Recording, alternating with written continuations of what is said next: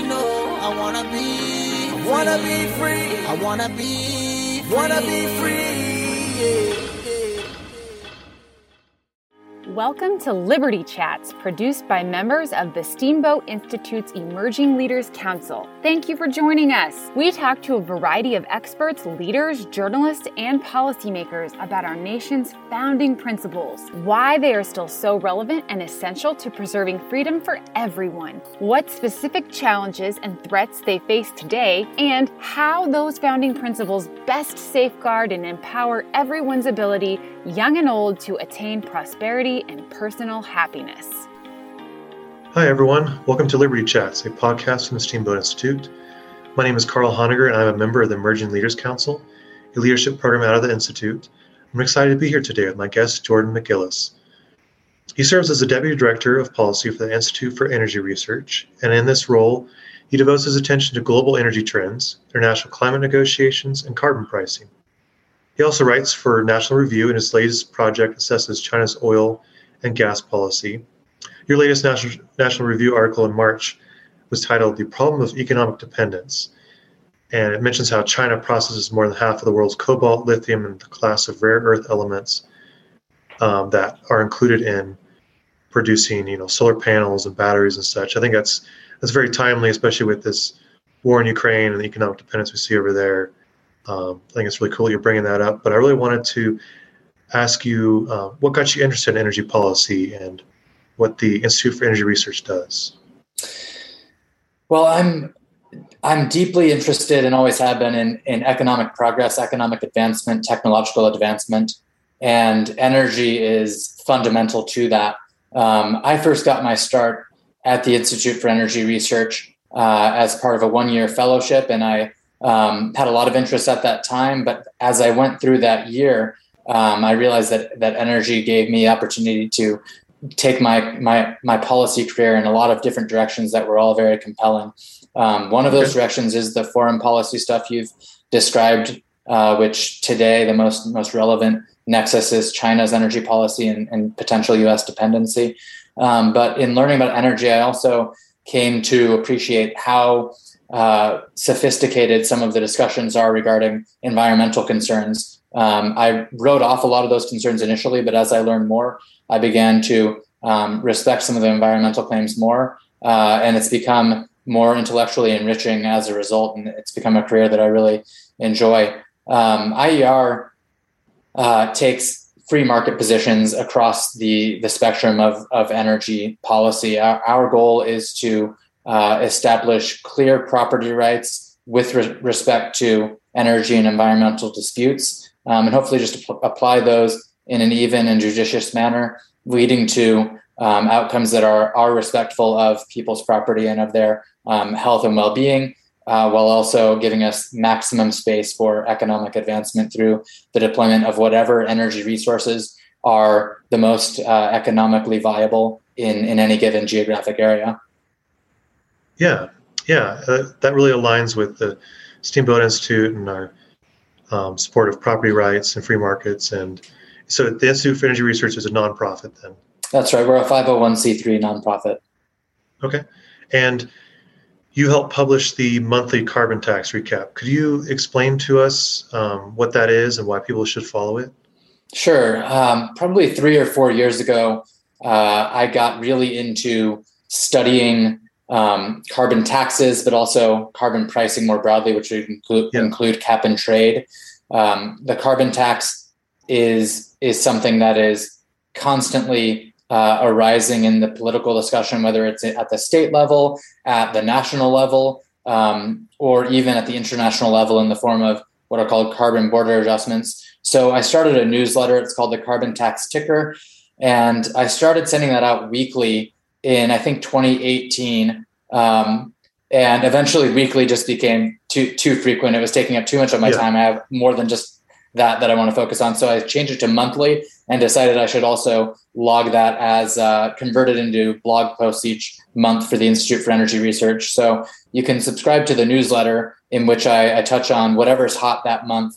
It could be a new study that's come out. It could be maybe highlighting someone else's article, but I try to do 2 or 3 different topics that all revolve around carbon pricing in that newsletter, which is called the Carbon Tax Ticker. And then I convert it into a blog post under the Carbon Tax Update name on the IER website. Cool. So what are like the basics of how economists think about carbon taxes, and what's a quick way to understand that? The first term that I would throw out there for listeners is externality.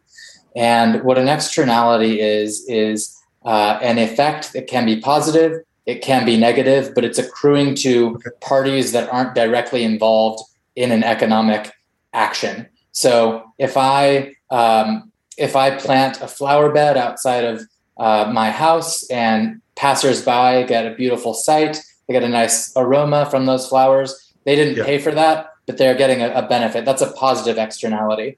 Something that I paid for, but that other people are benefiting from despite not having to pay for it at all. Now, on the flip side, you have what are called negative externalities, and that's when third parties have negative effects that they bear as a result of my behavior or a transaction that I undertook.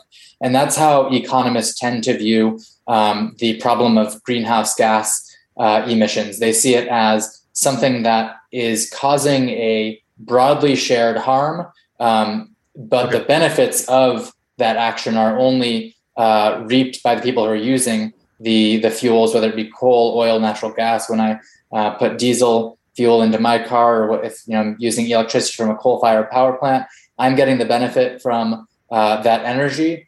But then there's a cost. This is the way economists view it. There's a cost. It's a negative externality that's borne by the human population as a whole as a result of the warming potential that greenhouse gas emissions convey.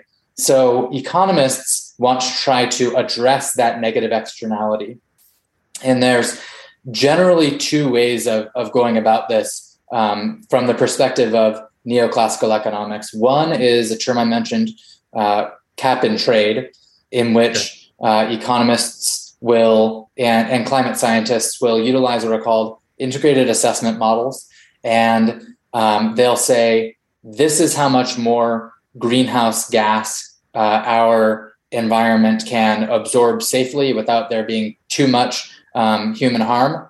And we're going to then put that cap, maybe it's national, ideally it would be global, but we're going to institute this, and then people will bid to be able to emit up to that cap. And that was tried legislatively in the US about 10 or 12 years ago. It was called Waxman-Markey. That was the name of the bill after the two legislators' names. It didn't ultimately go forward. And so we've seen a number of carbon taxes emerge and been debated on the Hill as well as at the state level. Carbon tax is a little bit different. Instead of having a pure cap on how much greenhouse gas can be emitted, carbon taxes, they're kind of using the same framework, but they're saying we're going to put a price onto a certain volume of greenhouse gas emissions. And in order to emit that much, you're going to need to pay this much. So typically it's thought of in terms of tons of carbon dioxide equivalent. And when you put a price on carbon, that typically means you're going to have companies that are operating power plants, or perhaps they're refining petroleum into things like gasoline and diesel. Will have them pay this fee in order to do so. Okay, now, so that basically makes it so that anybody who uses those products, the cost kind of gets passed on to them, and so they may not see a fee or tax at the pump kind of thing, but they're going to pay a little bit more. It sounds like Canada has some sort of carbon tax or carbon pricing system. Is that true? They're working on that. They've got a really contentious system in which there's a serious struggle between the provinces and between the government in Ottawa. And Alberta, I know, is one province that's really challenging it. I don't know exactly where that conflict stands right now. I do know that the province of British Columbia has had its own carbon tax. And that's kind of how Canada is pursuing it. They're allowing each province to go about it in their own way in order to meet the national standard. But British Columbia is one of the places globally that is often pointed to as an example of having a carbon tax, and the results are fairly mixed. It's really hard to parse out whether it's had a significant effect on emissions or whether it's had a significant economic effect. And part of the reason for that is that when carbon taxes are drawn up on a blackboard, they look really clean. It looks like, we'll put this price in, people will respond to that incentive, and we'll have a lowering of emissions. But in the real world, there are carve-outs that are often granted to different incumbents in the political system. There are exemptions, exceptions, these sorts of things. And we're never sure how these things are actually going to pan out. My colleague, Alexander Stevens at IER, he is quite fluent in the school of economic thought called public choice theory. And public choice theory, and Alexander talks about this in his work, describes how the political powers that be ultimately distort the way things are drawn up by economists, and when they're put into practice, they don't reflect the theory that backs them up. Yeah, okay, and that makes sense. So it's basically, I remember hearing about cap and trade years ago. So you're saying that kind of has been shelved. We've moved to discussions about carbon taxes. It's not working so great in Canada. But then there's this, I guess you could almost call them like this new kid on the block in terms of like a more acceptable, more palatable version of a carbon tax. It's not the Green New Deal, but it's called carbon dividends. What's a way to best understand this new proposal? Yeah, carbon dividends, that's a term that's utilized by some carbon tax proponents. But I want to go back before we get to that point to what you mentioned earlier, which is the effect on average people of a carbon tax. I said that companies will pay for that. And as you point out, ultimately, we're all faced with higher prices as a result of the carbon tax. Because companies are facing higher costs, they're trying to ultimately match their costs, exceed them, and be profitable. Therefore, they need to raise their prices to recoup those losses that they faced as a result of a carbon tax. So where the carbon tax is will determine ultimately what the price effect is on consumers at the pump, but also on things like electricity. But the point is, prices do filter down through the system. That brings us to the carbon dividend idea. Because prices filter down through the system, it's often viewed as very politically unpalatable, because people like you and me who are seeing our electricity bills increase, we're seeing prices at the pump increase. And if we're able to identify that that's because of the carbon tax, we're probably not going to be very happy. The carbon dividend idea is that you would rebate money that's obtained through the revenue process back to consumers. But this idea is that you would gather all the revenue from the carbon tax, and then you dish it back out to people, basically to make them whole, or attempt to make them whole for the losses we would all face as a result of the carbon tax. And this has been tried in some form and in some fashion in different places. Switzerland has tried it a little bit.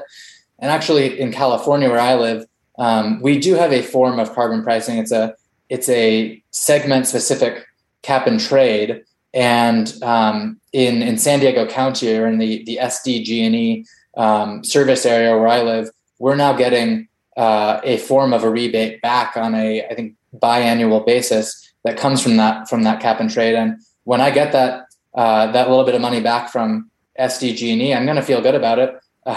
Who wouldn't? Yeah. And that's the gambit that the carbon dividend idea is banking on, that people will say, hey, I'm actually benefiting from this because I don't necessarily notice each little additional payment I'm making, but I do notice that big check I get, or that big direct deposit I get, whatever it may be. But the problem is we're really stymieing our overall economic potential when we have these policies in place, particularly given the uncertainties that surround carbon pricing. There's a really solid paper out in March from the Niskanen Center. My favorite scholar over there is Edwin Dolan, and he wrote all about the uncertainties surrounding carbon pricing. He ultimately still is in favor of it, but he points out that there are serious economic, scientific, and philosophical issues that are up for debate about whether carbon taxes or cap and trade can be an efficient way to manage that negative externality we talked about of greenhouse gas emissions.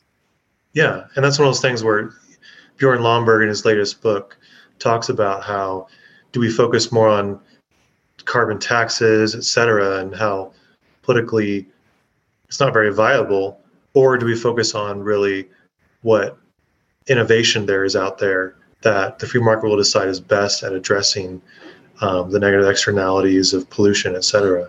Regarding how the market is operating with respect to this question of greenhouse gas emissions, I would point out a really interesting and positive development that just happened here in the beginning of April, as you and I are recording. The online payment processing company called Stripe, they've spearheaded a little consortium of companies and raised, I think, about $975 million to fund carbon removal.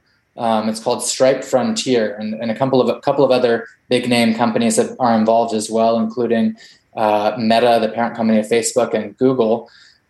So we are seeing responses in the marketplace in unexpected ways to this challenge. What we're seeing is there are a lot of people who have deep pockets who take climate change seriously, and right now they're putting their money where their mouths are, and they're showing we are willing to pay people to start companies, to devise new ways to address this environmental problem. So alongside the evolution of our energy systems, which are consistently showing that they can be cleaner, both in the sense of local air pollution and less emitting in terms of greenhouse gases, we're also seeing this money going toward carbon removal. Yeah, that's really cool. I'll have to look into that more. Yeah, Stripe Frontier is the term you should Google if you're listening to this. Awesome. Let's end first with what you're researching lately and what we can look forward to. Are you still focused on China? What else are you looking into? Spending a significant portion of time on China and the Asia Pacific region generally. I've got a couple of pieces that will be focusing specifically on Taiwan in the next couple of months. One of them is going to discuss Taiwan's potential for a nuclear energy renaissance. Another is going to discuss the viability of the idea of a strategic petroleum reserve for Taiwan. And then more domestically, I'm spending a lot of time looking at local policy and transportation and the nexus of those issues with energy. Awesome. Well, thank you, Jordan. This has been another episode of the Liberty Chats podcast. Thank you for listening to today's Liberty Chat. I'm Erica Anderson, the producer of the podcast. Our podcast editor is Fingers Malloy. My co-producers include Charlotte Whalen, Zachary Rogers, Lindsay Martin, and Christina Eastman, all members of the Steamboat Institute's Emerging Leaders Council, who represent the next generation of free market, free speech leadership. We hope you tune in again for our next Liberty Chat episode.